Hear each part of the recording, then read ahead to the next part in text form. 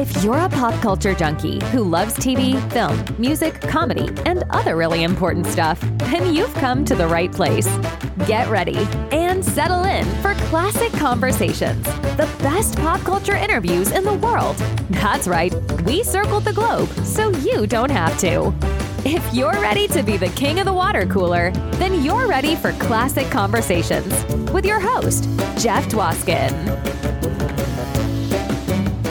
All right, Jennifer, thank you so much for that amazing introduction. You get the show going each and every week, and this week was no exception. Welcome, everybody, to episode 175 of Classic Conversations. As always, I am your host, Jeff Dwoskin. Great to have you back for another classic episode. Don't make me angry. You wouldn't like me when I'm angry. Urgh. Sorry, I didn't mean to hulk out on you like that. But my guest today is Pat Jankowitz. That's right, Pat Jankowitz, author of You Wouldn't Like Me When I'm Angry, a Hulk Companion. That's right, an episode-by-episode companion of the legendary Kenneth Johnson series, The Incredible Hulk, starring Lou Ferrigno and Bill Bixby.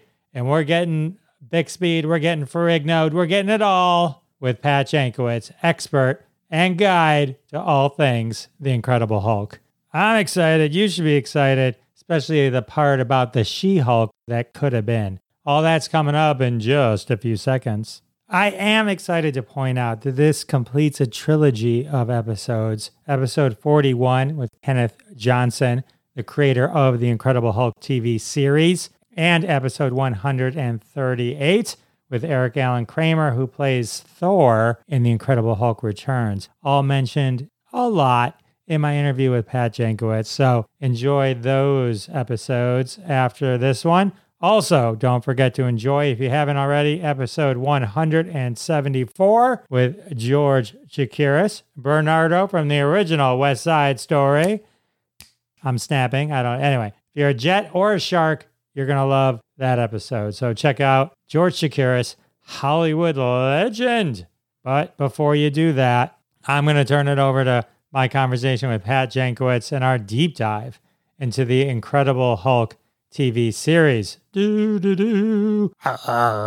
Anyway, sorry, enjoy. Hey, everybody, I got a special guest today, Detroit's own Pat Jankowitz, author of You Wouldn't Like Me When I'm Angry, a Hulk Companion. He is the world-renowned expert on all things TV, Hulk, Lou Ferrigno, Bill Bixby. Lucky to have him. We're going to talk Hulk. What's up, Pat? The pleasure is mine, Jeffrey. I like the deep voice of my name. Thank you. And the Detroit Tiger hand shirt. I can almost hear Hart Plaza behind you. So it's great to have you here. I love the Incredible Hulk TV show. It was one of my favorite shows growing up. So when I found out you wrote a book on it, I was really excited. Lou Ferrigno is one of the people I met once at a Comic-Con. I have a photo with him. When I post this episode, I'll use it. And I have his autograph and the picture of signed Hulk on the wall. Growing up, my memories of the show, very fond, and the movies that follow. So maybe we can talk through some of the highlights of the actual series, and then some of those return movies that sort of put a capper onto the whole thing, and some of the almost could have beens like She-Hulk and stuff like that. What got you into the Hulk, like to write this book?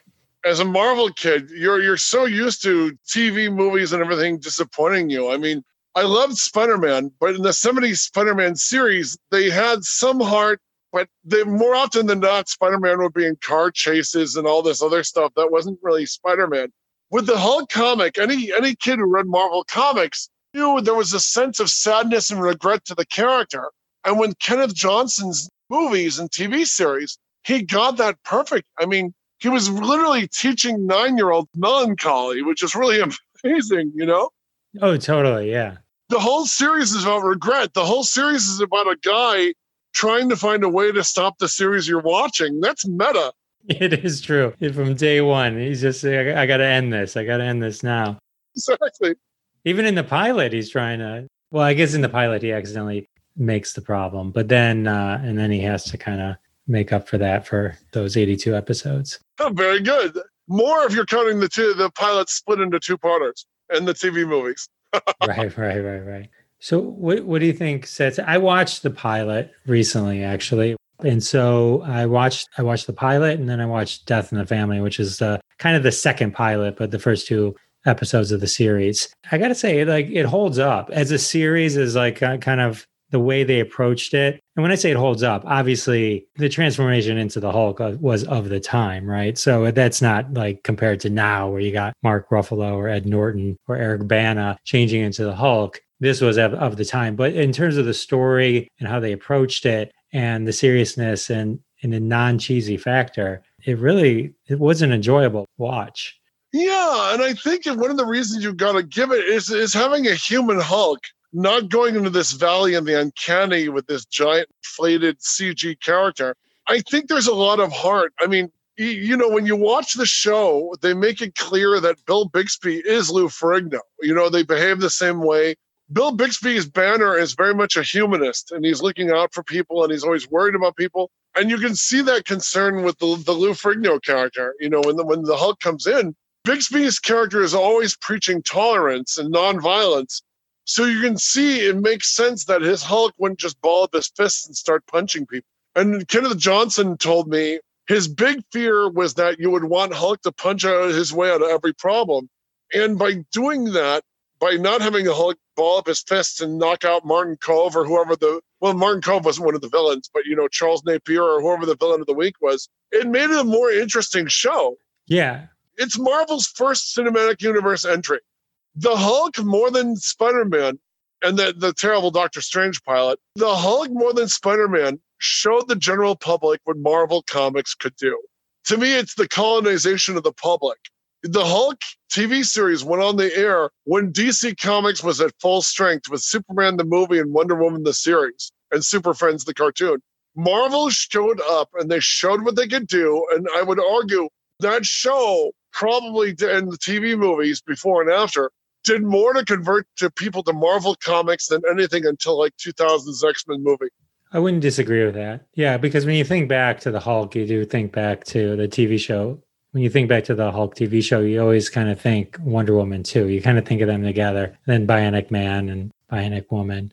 Not an accident. They had the same guest stars. Yeah, it's funny. I just rewatched the pilot of the Linda Carter Wonder Woman. And it's like a little mini movie, the first one. It's kind of funny. Steve Austin. No, Steve Trevor. Steve, right. What kind of big nerd are you, Dworskin? I know. I lost myself for a second. Steve Trevor, gets shot down, gets onto the island. It's kind of similar to the first Wonder Woman movie. Some of the beats were the same in terms of how that worked. But it was interesting how they portrayed Nazis and all that kind of stuff. That pilot was Sean and Catalina. The blonde is really charming. The blonde Amazon who helps find Steve Trevor on the beach, I'm blanking on her name, but I've interviewed her. She'll be in an upcoming book. She's the girl. She's one of the Glamazons on Batman who put Batman, Robin, and Batgirl into a human Siamese knot. Yeah. She told me the hardest part about filming the pilot is they had them in these stiletto heels and they kept sinking into the sand when they're supposed to rescue Steve Trevor. That's funny. And Cloris Leachman played Linda Carter's mother. Cloris Leachman as Queen Hippolyta. But here's the weird thing. Wonder Woman had like 3 moms during the run of the series, including the beautiful Carolyn Jones from the Addams Family. Interesting. Speaking of Addams Family, the Lurch. Ted Cassidy. Ted Cassidy had a big role in The Incredible Hulk. Would you like to reveal that? Because actually I didn't realize that until I read your book. Oh, I'm honored. Yeah, Ted Cassidy is the famous narrator, Dr. David Banner, in the opening credits, and he was the roar of the Hulk. And ironically, the same year he did that, he turned around and he did the voice of the Thing on the all-new Fantastic Four cartoon. Ted died in the second season. He died, I think, at 49 or 50 of open-heart surgery on an operating table. And Kenny Johnson decided he did such a great job as the voice of the opening credits, he decided not to replace him. But he knew he would need more growls and different types of growls and confusion sounds from the Hulk. So he called in one of the bad guys of that week's episode, Charles Napier, who is the head of the Good Old Boys from Blues Brothers. Right. And he's the lead space hippie from Star Trek. Yes. Yeah, so he called him in. He goes, do you think you could do the voice of the Hulk? And I was so pleased. I got Charles Napier like 6 months before he died. He grabbed my tape recorder and he goes, this is what I did for Kenny. And he goes, it was easier doing the Hulk when I was smoking. He said he could bring him more phlegm. That's really funny. Yeah, I remember at any time just being able to be like David Bruce Banner, physician, scientist, searching for a way to tap into the hidden strength that all humans have. Then an accidental overdose of gamma radiation interacts with his unique body chemistry. And now, whenever David Banner grows angry or outraged, a startling metamorphosis occurs. Sure. And I go, do. That's what they cut to their. And they play the bum bum bum bum bum. They play a snippet of there's a song "Growing Anger." Bum bum bum bum. The growing anger, you know the growing anger theme you hear whenever Banner is about to change. That was Joe Harnell doing the Tchaikovsky's Rite of Spring backwards. Oh, jeez. It's a Rite of Spring backwards. It's brilliant. With that opening credits, though, if you'd seen the One Hulk or No Hulk or 50 Hulks, it immediately tells you who everybody is. You know about Jack McGee, you know about Banner's on the run, searching for a solution, and that he's the Hulk. It's like the thing that Marvel Comics used to have, where they'd have 2 lines at the top of every comic book telling you who Bruce Banner, Peter Parker, Steve Rogers is.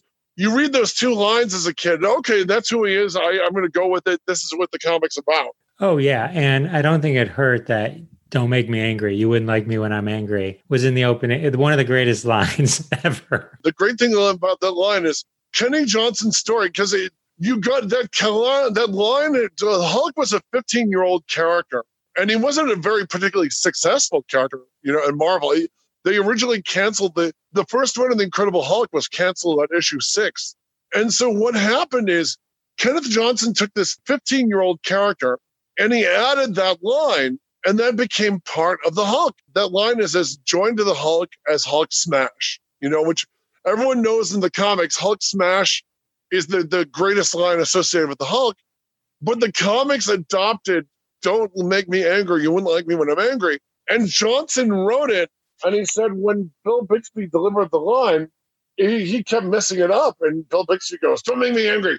You wouldn't like me when I'm angry." And he grabbed Bixby and he goes, "Bill, it's a joke."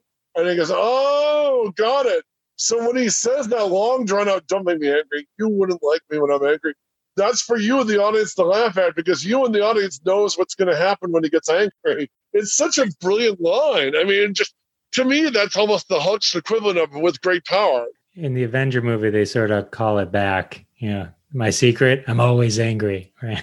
That is the most Bixby they've ever put into. Ruffalo, God bless him, was doing Bixby right down. I think there's even a shot of him in denim at one point. It was a complete. Ed Norton threw in some Bill Bixby Banner into his characterization. Banner, I thought, was almost too morose. You know what I mean? I mean, because Bill Bixby is always, you can tell he's pained and saddened by what's happened to him, but he still has hope. Whereas I think Eric Bana played him without hope. And Norton did a pretty good job. He threw in some Bixbyisms. But Ruffalo and Joss Whedon were deliberately going for Bill Bixby, and I think they get it. Getting the Hulk right in Avengers is one of the reasons the first film was such a blockbuster. Yeah, I agree. They finally, because while I enjoyed the movies, The Incredible Hulk, I enjoyed The Incredible Hulk with Ed Norton more than I enjoyed the Eric Bana one. But when the Avengers, it was clear the Hulk is a great team member. It's a great, when he's part of an ensemble, the Hulk works best in the movies, which I think is why I think that the Thor movie, Ragnarok, also was great, because the two of them together, it was just a good chemistry, which, spoiler, was first done in the Hulk TV show, but we can get to that later. By the way, the Eric Kramer who played the original Thor is a Michigander like us. Well, we'll have to call him later. No, he's great. My kids got to know him through Good Luck Charlie, and I'd always be like, "That's Thor." And then okay, you know what? It's funny you should say that. I interviewed him for my book in his dressing room on the first 5 episodes of Good Luck Charlie. It hadn't yet been on the air. And the little girl, the main girl on Good Luck Charlie, kept coming into his dressing room during our interview. And she goes, I just want to watch someone getting interviewed. And of course, she became a huge star after that thing went out there. I enjoyed that TV show. It was a fun one to watch with the kids because him and his wife were just, I found hilarious. So it was definitely something easy to watch with the kids who were obsessed with all those Disney type shows. But that's the hilarious thing. If you look at the picture in my book, we shot the interview. We did the interview, and it was 110 in the valley. Everyone was sweating their guts out. And poor Eric, if you'll see the picture of him in my book, he's wearing a Santa Claus outfit because in July they were shooting the Christmas episodes. Well, we'll get more to Eric and Thor in a little bit. Sure. So what were some of the issues that Kenneth Johnson had was specifically with Stan Lee in getting this adaptation made the way? Because there were definitely changes made. Even his name isn't Bruce Banner, right? So that's where Stan came in. Stan was sort of the gatekeeper. He didn't want to get burned like he did on Spider-Man, where he got a consultant credit. And then and there's no supervillains. Spider-Man is quiet. Instead of doing the smart thing, when they had the stunt guy doing all the stunts of Spider-Man, they kept Spider-Man quiet. It would have been the easiest thing in the world to have Nicholas Hammond make wisecracks, but they would never do that. He talked more on Spidey Super Stories in the Electric Company than he did on the show. Love Spider-Man on Electric Company. Exactly. With Morgan Freeman as Easy Reader, by the way. Of course. Hey, don't get angry, but I need to take a quick break and thank you all for your support of the sponsors. When you support the sponsors, you're supporting us here at Classic Conversations, and that's how we keep the lights on. And now back to my amazing conversation with Pat Jankowitz. We're about to dive deeper into the Kenneth Johnson Stan Lee negotiations. And we're back. But Stan Lee acted as kind of a gatekeeper, and I think he and Johnson went back and forth early on. The second pilot, which you just watched, Stan wanted the bear to be a robot bear. He thought the fight would be more intense if the Hulk had torn away part of the bear's face and you would see he's a robot. And he goes, why can't it be a robot? Johnson goes, you made Bigfoot a robot. Why can't the bear be a robot? Did we make the fight more savage? And he had to tell him, well, Stan, $6 Million Man, robotics are what every episode's about. So, the underlying thing in every episode is robotics. And he goes, here, I'm trying to play at the real world. And he goes, it's a big enough buy that Bill Bixby turns into a giant monster. If the bad guy has unleashed a robot bear on him, the audience will be wondering where he got the money and how he got to do it. Right. There's only so much an audience can accept in any given moment. Once you push that too far, Exactly. But one of the things Johnson wanted to do that Stan, to his credit, was adamant on not changing. He wanted to make the Hulk red because he thought anger was the color red, like the button at the beginning of the credits. And Stan said, no, the Hulk is green. The Hulk is green. The Hulk is green. He can't be red. And I think that was the appropriate hill for him to die on, to maintain the look of the character. He also protested when they changed his name. And the compromise he and Kenny Johnson came up with was to put Bruce Banner as the middle name on the grave. Right, which you see every episode. You see a nice tight close-up at the end of the opening credits. Yeah, you know what I mean? You see before he goes on the road. I think they both had territorial disputes, but I think they both made a good point doing it. The Hulk not being red makes no sense to me. Everything the Hulk TV series proposed, a golden She-Hulk, a red Hulk, Marvel Comics adapted decades later under Jeff Loeb. But the reason he's green is more just because of the way the color printing was, right? Originally, I think he was gray, right? Yeah, Stan wanted them to look gray, basically like Frankenstein in the black and white Boris Karloff movie. And they couldn't make gray a consistent color. But if you look at the cover of Hulk #1, when they do one of the reprints, because most of the covers of Hulk #1 just slap a green tone on him. But the ones that do it accurately run the gray Hulk on the cover. It's not a bad look, but I think the green Hulk is so iconic. Right. I think even if they had done it, I think looking back now, it would be weird. There would be a disconnect now. I think the fact that he is green then helps. So were there any kind of major changes? I mean, obviously some of the minor plots were changed slightly for the TV show, but kind of kept, like, the gamma radiation was similar, but they're hinting he's changed by sunspots, and you're like, wait a minute. Sunspots didn't create the Hulk, and they make it a point of playing up the gamma radiation, which I appreciated. Okay, so we have the opening movie, the first. Before Lou Ferrigno as the Hulk. So Lou Ferrigno was not the first choice to play the Hulk. No, sir, he was not. It was Mr. Richard Kiel, a Detroit, Michigan native, by the way. Everything in the Hulk show ties back to Michigan. Anything, listen to me. If you look at my book, anytime anybody in that cast or crew is from Michigan, I mention it. Local pride, baby. He's as Detroit as Town Club. Richard Kiel, for those who visually need a visual, Jaws from the James Bond movies. And the 7-foot bald cannibal from Twilight Zone to Surf Man. Oh, yeah. Yeah. Hell yeah. We talked about everything. And, of course, The Prisoner, the prison football movie. Oh, God. Longest Yard, my brother Donald adds hastily to me. Yeah, he's the prison guard from the prisoner from The Longest Yard. But he was the Hulk. The ironic thing is he was the Hulk. He got the gig. And the producer, Frank Price, the Universal Studios executive, brought him from Flint, Michigan, brought his, yeah, he's from Michigan too, the guy who okayed Howard the Duck. So, which cost him his job at Universal years later. So what happened is he brings his teenage son, he has like a 14-year-old son, he brings to the set, and they're shooting by that lake. And that's the lake, the little girl, now adult actor, the actress, she's an adult, not an adult actress, but in the chick from Repo Man, she's swimming in the pond, and she said, when she falls into the water, one of the Teamsters decided to play a joke on her mom and leans over and tells her, do you know this water? The water was perfect, of course, because they use it in movies to this very day. It's in Malibu Creek State Park. But one of the crew tells her mother, while her daughter is swimming around the pond, she goes, we never shoot here because they call it Polio Pond. So the mother for the rest of the day is terrified her baby is drinking all this bad water that'll give her polio. So it was Richard Kiel, and Frank Price brought his teenage son, and the teenage son went on to become a director and actually did one of the Leprechaun movies. And he's a big restaurateur out in Beverly Hills now. So he comes down to the set with his dad, and he's a big Marvel Comics fan, and he sees Richard Kiel come out of the trailer, green skin, the wig, the torn shirt, and in front of all these Universal execs, the only kid on set goes, "That guy ain't the Hulk." No.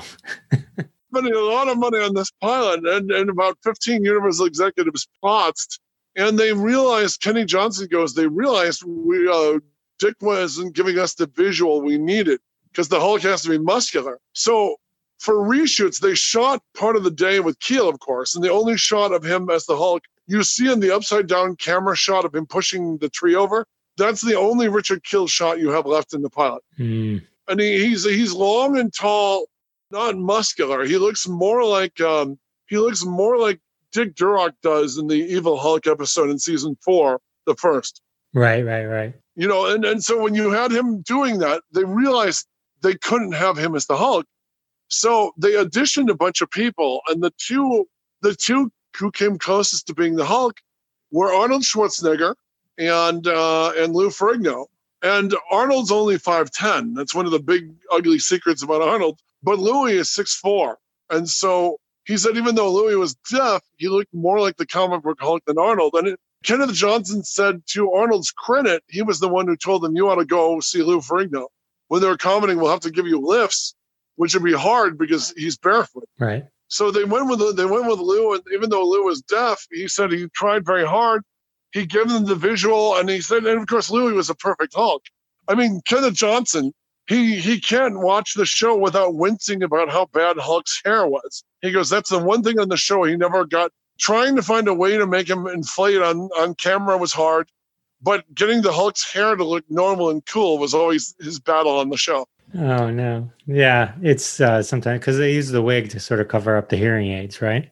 Yeah, and in fact, one of the horror stories on the book is Louis actually smacked one of the makeup artists who started slapping green paint on the hearing aid. Oh, no. And of course, it was like a shotgun shell going off on Lou's ear when this guy started smacking red paint on green paint on it. Talk to me a little bit about Bill Bixby, because here's Bill's coming off courtship of Eddie's father. I mean, he's got a pedigree when it comes, and now he's going to be doing a superhero show, which at the time probably wasn't seen as the most prestigious next move. What made him want to do it? I mean, obviously he was amazing and turned it into something very special, but what was that like for him to make this such a big project? This is where he deserves a lot of credit. Up until this point, anybody playing a TV superhero was an unknown. Linda Carter, Van Williams, Bruce Lee, Adam West, Burt Ward, they were all essential unknowns to the audience. Established actors wouldn't do that sort of thing because it was deemed childish and everything at the time. So for Bill Bixby to agree to do this, and I talked to Bill Bixby's agent is in the book, Paul Brandon. Every now and then I would find when I was going after someone from the book, I was interviewing an actress who guest starred on The Hulk. I went to the really, really nice place in Marina del Rey, and I realized she was married to Bill Bixby's agent. And Bill Bixby's agent is this tough New York type who doesn't want to answer any questions. And I literally, before she and I did the interview, I go, I have to talk to you about this. I have to talk to you about this. He wouldn't talk about the death of Christopher Bixby, Bixby's son, but he would talk about what I made him do. And I can't make the guy do anything, but you know what I mean? What I convinced him to talk about was how he got Bill Bixby to do the pilot. Bill Bixby had been offered a script for some big TV miniseries, to appear in, because he was coming out of Rich Man, Poor Man, which was a huge hit, which he helped direct. And he was going to say, he wasn't sure about the superhero script. He didn't want to be a superhero, but he liked the script a lot by Kenneth Johnson. Like you said, it still holds up. I mean, the character of David Banner is really interesting in that script. Gave it to Paul Brandon, his agent, to read. And Paul told him, he goes, this is a great script. And he goes, this is the quality of the show. You ought to do it. And Bill Bixby wasn't sure. And he looked over at him and he goes, Bill, Gene Hackman and Marlon Brando are doing a Superman. I just have a feeling about this. And he turned out to be literally true. And of course, Superman, the movie, was great too. But so Bixby thought, I don't want the usual bait and switch where you see a great pilot and the series is terrible. So he made a handshake agreement with Kenneth Johnson that Kenneth Johnson calls his deal with the devil. He literally told him, I'll do the show as long as you do the show. You leave the show, I'm going to leave the show. So Kenneth Johnson had to stay with the series. What happened, he was having problems with Lindsay Wagner on The Bionic Woman. And so when he bailed on The Bionic Woman, Lindsay Wagner was having issues at the time, and one of the problems was directed at him. So when he left The Bionic Woman, he was literally able to step in and write and direct The Incredible Hulk. Sorry to interrupt this amazing conversation with Pat Jankowitz, but we got to take a quick break. And we're back with Pat Jankowitz, diving deeper into Kenneth Johnson's role with the show. And we're back. He did the beginning of every season except for he missed a season. I think he missed season 2. No, he did season 2. I think he missed season 3, but he came back for season 4. But he directed the beginnings of the pilot, the first pilot for every season. He did Married, which won unheard of. It won Married Hartley the best actress at the Emmys that year. With Bixby was in an uncomfortable position where he literally became the main character he was playing. This guy whose family is dead and he's running full of regret. Bill Bixby, when he did the show, was getting into a divorce with his wife, Brenda Bonet. And Brenda Bonet was an actress who'd been in love with him since she did an episode of Courtship with Eddie's Father, and they got married. And they had a baby. The kid, when they got the divorce, the kid went with Brenda and her new boyfriend, producer-actor Don Edmonds, who was in the Ilsa series, the Ilsa She-Wolf movie series. Their kid, Christopher, I think was 5 or 6. On a ski trip, he got epiglottitis, which 1 in 5 million children get. It's really, really rare. And the fact that they were in a ski hospital that was used to treating broken elbows and sprained legs, they didn't know how to treat it. And they said a tracheotomy would have saved his life. Well, they thought, his throat was closing up. He was unable to breathe. So they weren't able to save him. He died. Bixby became a shell of a man. I talked to so many people on the cast and the crew, guest stars, and they were literally watching the guy fall apart. And Universal was actually on the verge of suing him back to work. When Patrick Boyd-Riven, who directed the episode the son died on, when he got the news and everything else, he said an attorney for Universal's Black Tower came down to make sure Bixby reported to work. And he said Bixby couldn't keep his head straight. He was weeping. He would go veer from his dialogue to suddenly talking about the pain and how much pain he was in, how his heart was breaking. He became almost psychotically angry at Brenda, blaming her for the child's death. And then when almost on the anniversary, Brenda Bonet killed herself. And they said after that, Bixby had no chance of closure. And he got very, very dark. Some of them even suggested he wished his cancer onto himself. Such a tragic story. So sad. Yeah, he literally became the main character. That's why he's so good in the final seasons. And usually in a show, when a guy's playing a character a long time, they start to slough off. But he seemed even more Banner in the final seasons than he was in the second season. And that's because he became Banner. Right. Life imitating art, or however exactly. that phrase goes. Because remember, she played a woman who committed suicide over the death of a child on the Incredible Hulk episode, The Psychic. And the writer of that episode, she goes, "Oh, it was a stupidly prophetic. I wish I never wrote it." Oh man. So yeah, that was. I didn't really know any of that, to be honest with you. I mean, I knew he eventually gets sick, and I remember during the Blossom years when he passed away and all that kind of stuff. But I didn't know about the tragedy until I was reading your book. And thanks for even putting more light on it right here. Well, Lonnie Anderson told me when he was directing Blossom, she was doing the show Nurses Next Door. She went by and she told me he was one of the most handsome. She dated him, and she told me he was one of the most handsome men she ever knew. And then to come see him so sick, so in pain, so doubled over with the stomach cancer that was claiming his life, that he's using a chair. He's hunched over a chair facing forward. He stooped over, not sitting down, because he was in pain when he sat down, pain when he stood up.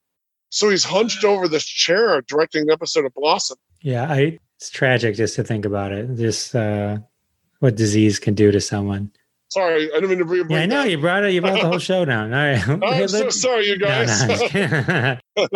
Let's talk about Kenneth Johnson. Kenneth Johnson made an amazing show out of The Incredible Hulk, but he also made one of my favorite shows of all time, which is V, or the miniseries is V. I don't know that the TV show is one of my favorites, but the miniseries, the original miniseries V. The original miniseries is brilliant.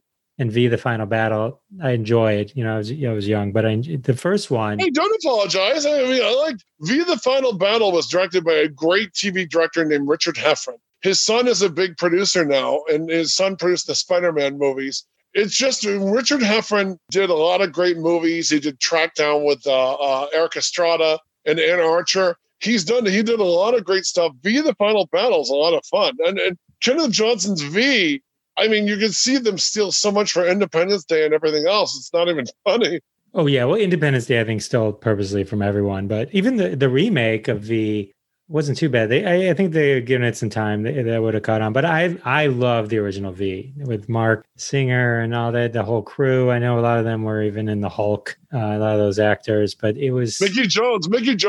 Yeah. Mickey Jones, he was also a drummer for Bob Dylan. Unfortunately, I got him when he was on the way out, but he's so good in V. I mean, V is such a blast.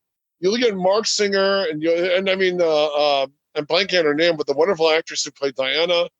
You have one of the great aliens is one of my favorite B movie actors. The guy Andrew Prine from Grizzly, and he was on Kolchak the Night Stalker.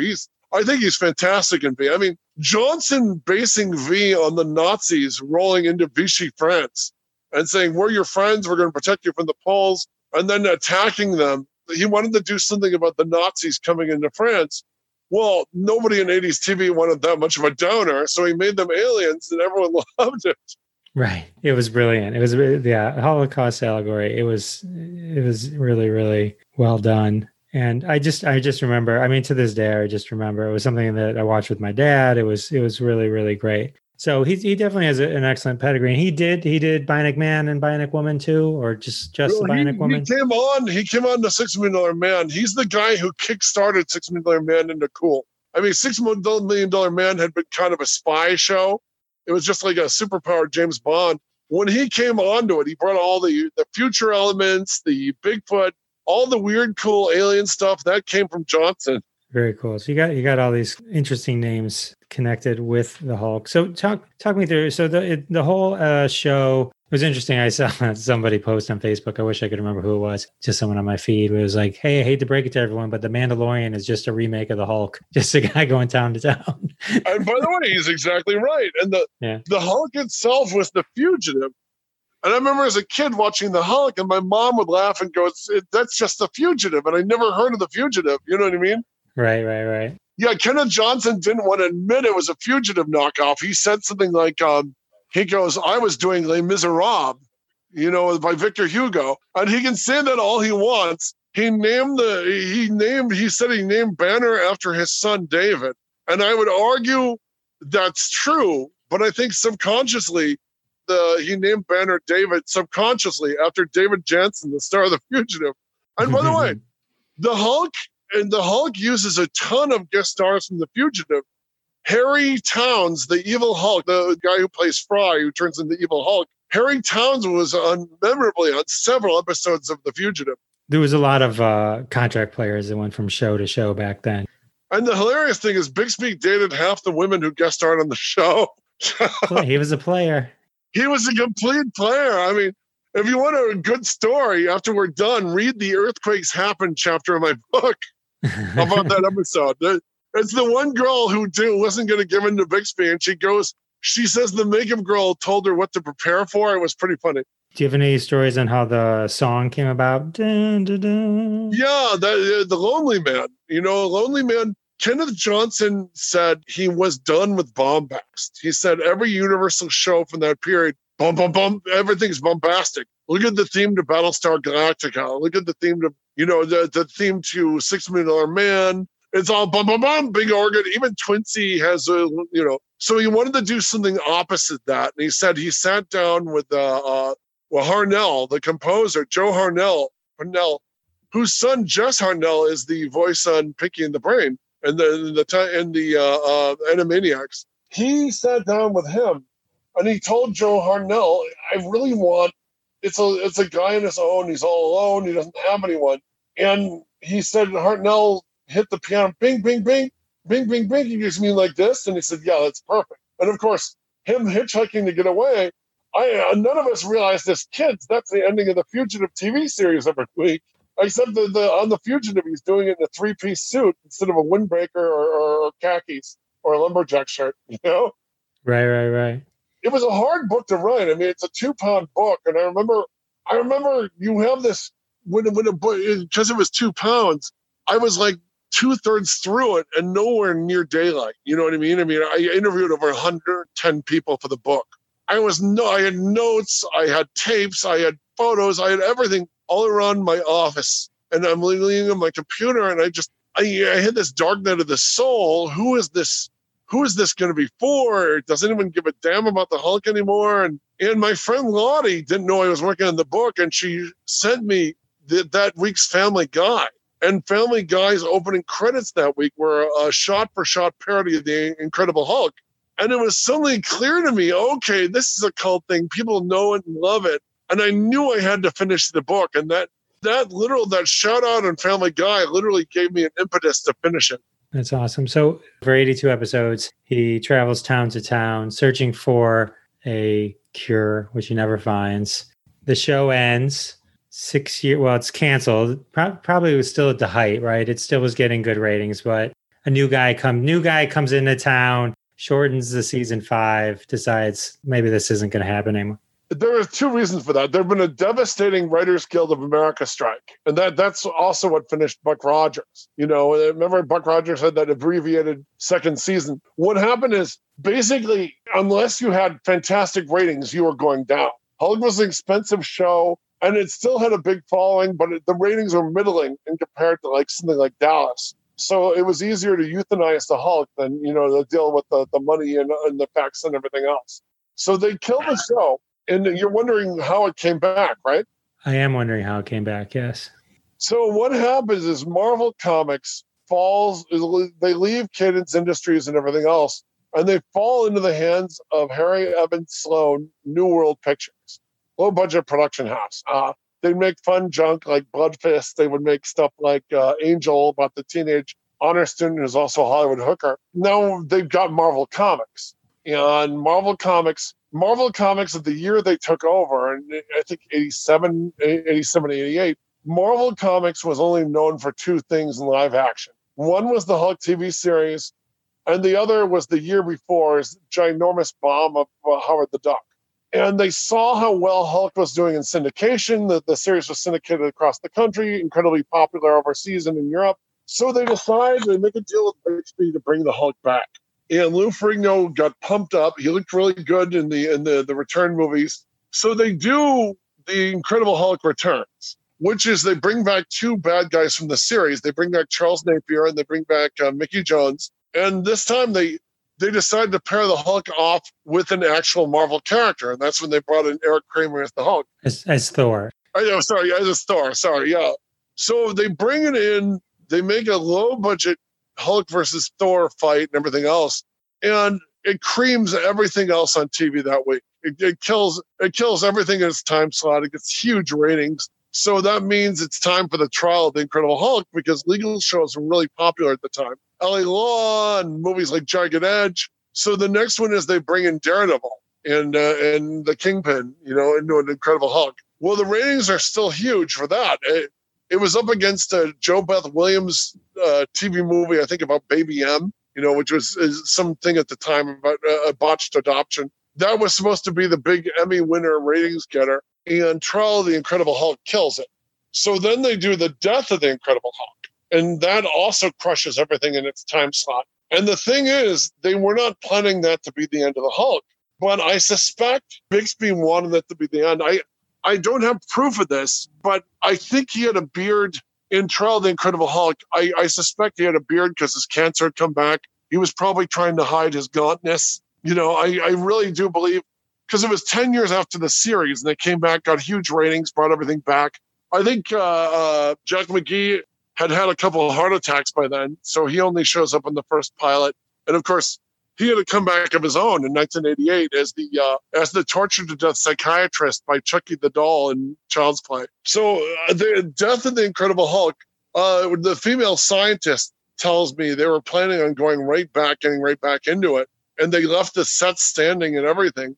But of course, it never happened. They had Revenge of the Incredible Hulk written by an esteemed, what's his name? The guy who wrote, he created the Packlet aliens for Star Trek. He wrote in a big TV movie, big bombastic, how they brought back the Hulk, how they brought him back to life. The scientist couple from the last TV movie bring him back to life. But they can never get that going. And I think part of it is, I think Bixby was sick again, and I think he saw with Death of the Incredible Hulk, it was a good excuse to tap out. Right. Because like you said, there was a whole rebirth concept that they would, because they never really kill any characters. But there was also a She-Hulk. There was a tease in that where he transfuses, right, or something, in one of those last movies. You're exactly right. Elizabeth Grayson, a former Miss America contestant. Elizabeth Grayson, she went on to star as a superhero eventually on Raven, a syndicated Highlander spinoff. Elizabeth Grayson, she plays in what is everything but name the Black Widow. It's clear she's the Black Widow. They never call her the Black Widow. I think the argument was Bixby had told the producers, if we're going to kill him off, I just want it to be him. He goes, there's no need for another superhero to be there if I'm the one who's going out. You know what I mean? He just wanted him and Lou. And that makes a lot of sense, actually. So they do that. Yeah, so they do that. And then a couple years later, they go to Jill, one of the co-writers from the Hulk TV series, and they say, we'd like to do a Jill Sherman Dunner. I had to remember that. Sorry, Jill. So they go back to her. She writes a TV movie for them, loosely based on the plot of Stan Lee's Savage She-Hulk #1. And in it, she's not related to Banner now, and they fall in love when after he gives her a blood transfusion. And her Hulk, the script's not, the concept they saddle her with isn't that great. She gets a blood transfusion. She turns into this gold giantess with red hair and green eyes. And her difficulty in the script is she's blinded by bright lights. And since half of the script takes place in Vegas, they have the Lou Ferrigno Hulk has to come in and drag her off stage before she can be killed because she's completely like a deer in headlights when she's hit with bright lights. I don't think it would have made a very successful series. They had Mitzi Kapture starring, and New World got really greedy. Mitzi Kapture is a great actress. She's the one true mother of syndicated TV, her and Baywatch. She did the show Silk Stockings. and they had her playing Jennifer, the Jennifer Walters character. And what happened there, New World got greedy and said, we need a name for the Banner character. So they had the perfectly great Mitzi. They had her shooting the pilot. And while this poor girl is shooting the pilot, they're trying to find a celebrity to play She-Hulk. And they have this terrible idea of getting Melissa Gilbert. And when Melissa Gilbert refuses to do it, they sort of give up on it and pull the plug on the project. If they filmed the pilot all the way through, they would have had a syndicated TV movie with one of the biggest 90s syndicated stars, Mitzi Kapture. Opportunity missed. Yeah, completely. So how would you define the legacy as a wrap up? How would you define the legacy of the Hulk TV show? To me, it's the first flag. It's the first flag in pulp culture laid by Marvel Comics. It put Marvel on the map. Hulk's sales were never great until the show came on, and then Hulk's sales were huge. You know, he was up there with X-Men and Spider-Man. It introduced the world to Marvel Comics done right. Even though there were a lot of compromises from the comic to the screen, it's the closest you got to a Marvel character until Blade in 1998, followed by, X-Men. It was Johnson captures the sadness and the tragedy of both the Banner character and his alter ego. And I would argue it's the first flag in pulp culture. It's not a surprise that the Incredible Hulk pilot was done in 1977, the same year when pop culture went full on fantasy with the release of Star Wars. It was such a sonic boom in terms of superhero shows, especially in the 70s, where they were pushing back on the wonderful Batman TV series of the 60s. They didn't want to be accused of camp, so they did away with all costumes.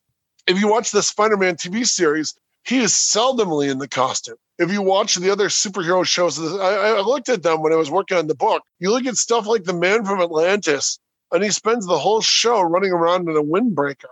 I mean, there was no superhero uniforms or anything else. And with the Hulk, torn pants and green skin are his costume. So having him in that, it was the first introduction to the world to Marvel Comics and what they could do for Hollywood. Amazing wrap up. And then everyone, I do want you guys to check out You Wouldn't Like Me When I'm Angry, A Hulk Companion by Pat Jankowitz. And it is great. And it covers tons of stuff. It takes you episode by episode. So if you have a fondness for the show, a memory, or just kind of want to learn more about it, grab the book. It's great. There's stories about Rick Springfield in there, Kim Cattrall, tons of other great stuff as well. There's a million little tidbits, great photos, all this great stuff. Pat, thank you so much. I can't thank you enough for hanging with me and hulking out with me, if you will. Oh, no. Jeff, how do you say your last name? I think I added an R to your name, but it's Dwoskin or...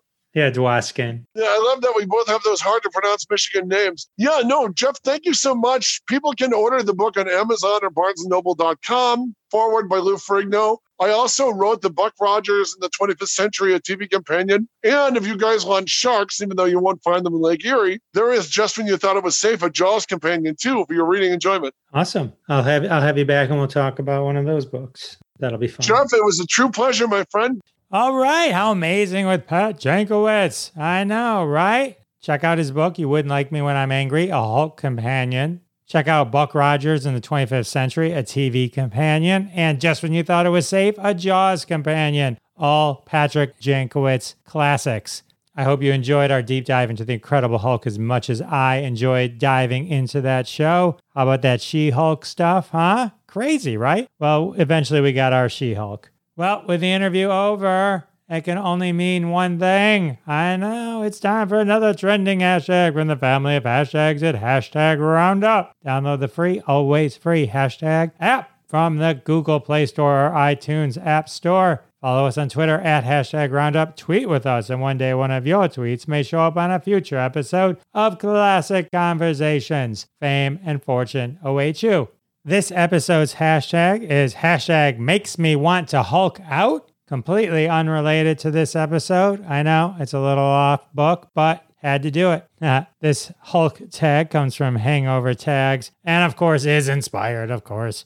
I can't fool you guys, from our amazing interview with Pat Jankowitz on The Incredible Hulk. So what makes you Hulk out? Use hashtag makes me want to Hulk out. Tag us on Twitter at Jeff Dwoskin Show. I'll show you some Twitter love. In the meantime, here are some previously tweeted hashtag makes me want to Hulk out tweets for inspiration.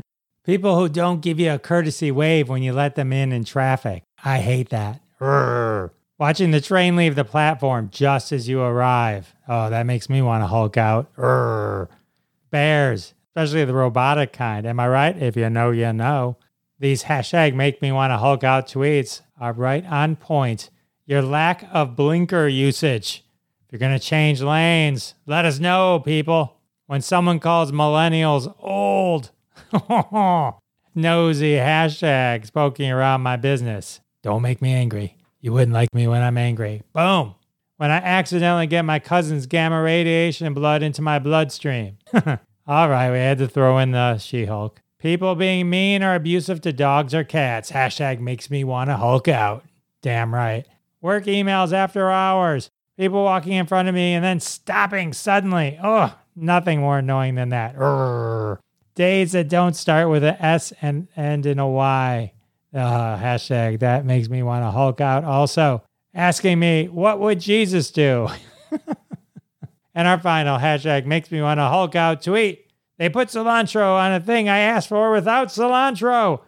It's like, my wife. All right, those were some amazing hashtag makes me want to Hulk out tweets. All retweeted at Jeff Dwoskin Show. Go show him some Twitter love. Tweet your own. Have a good time. Well, with the hashtag over, that can only mean one thing. Time to Hulk out. No, it means the end of the episode has arrived. I can't believe it either. Episode 175 has come and gone. Thanks to my special guest, author Pat Jankowitz, and thanks to all of you for coming back week after week. It means the world to me, and I'll see you next time. Thanks so much for listening to this episode of Classic Conversations. If you like what you heard, don't be shy and give us a follow on your favorite podcast app. Also, why not go ahead and tell all your friends about the show? You strike us as the kind of person that people listen to. Thanks in advance for spreading the word, and we'll catch you next time on Classic Conversations.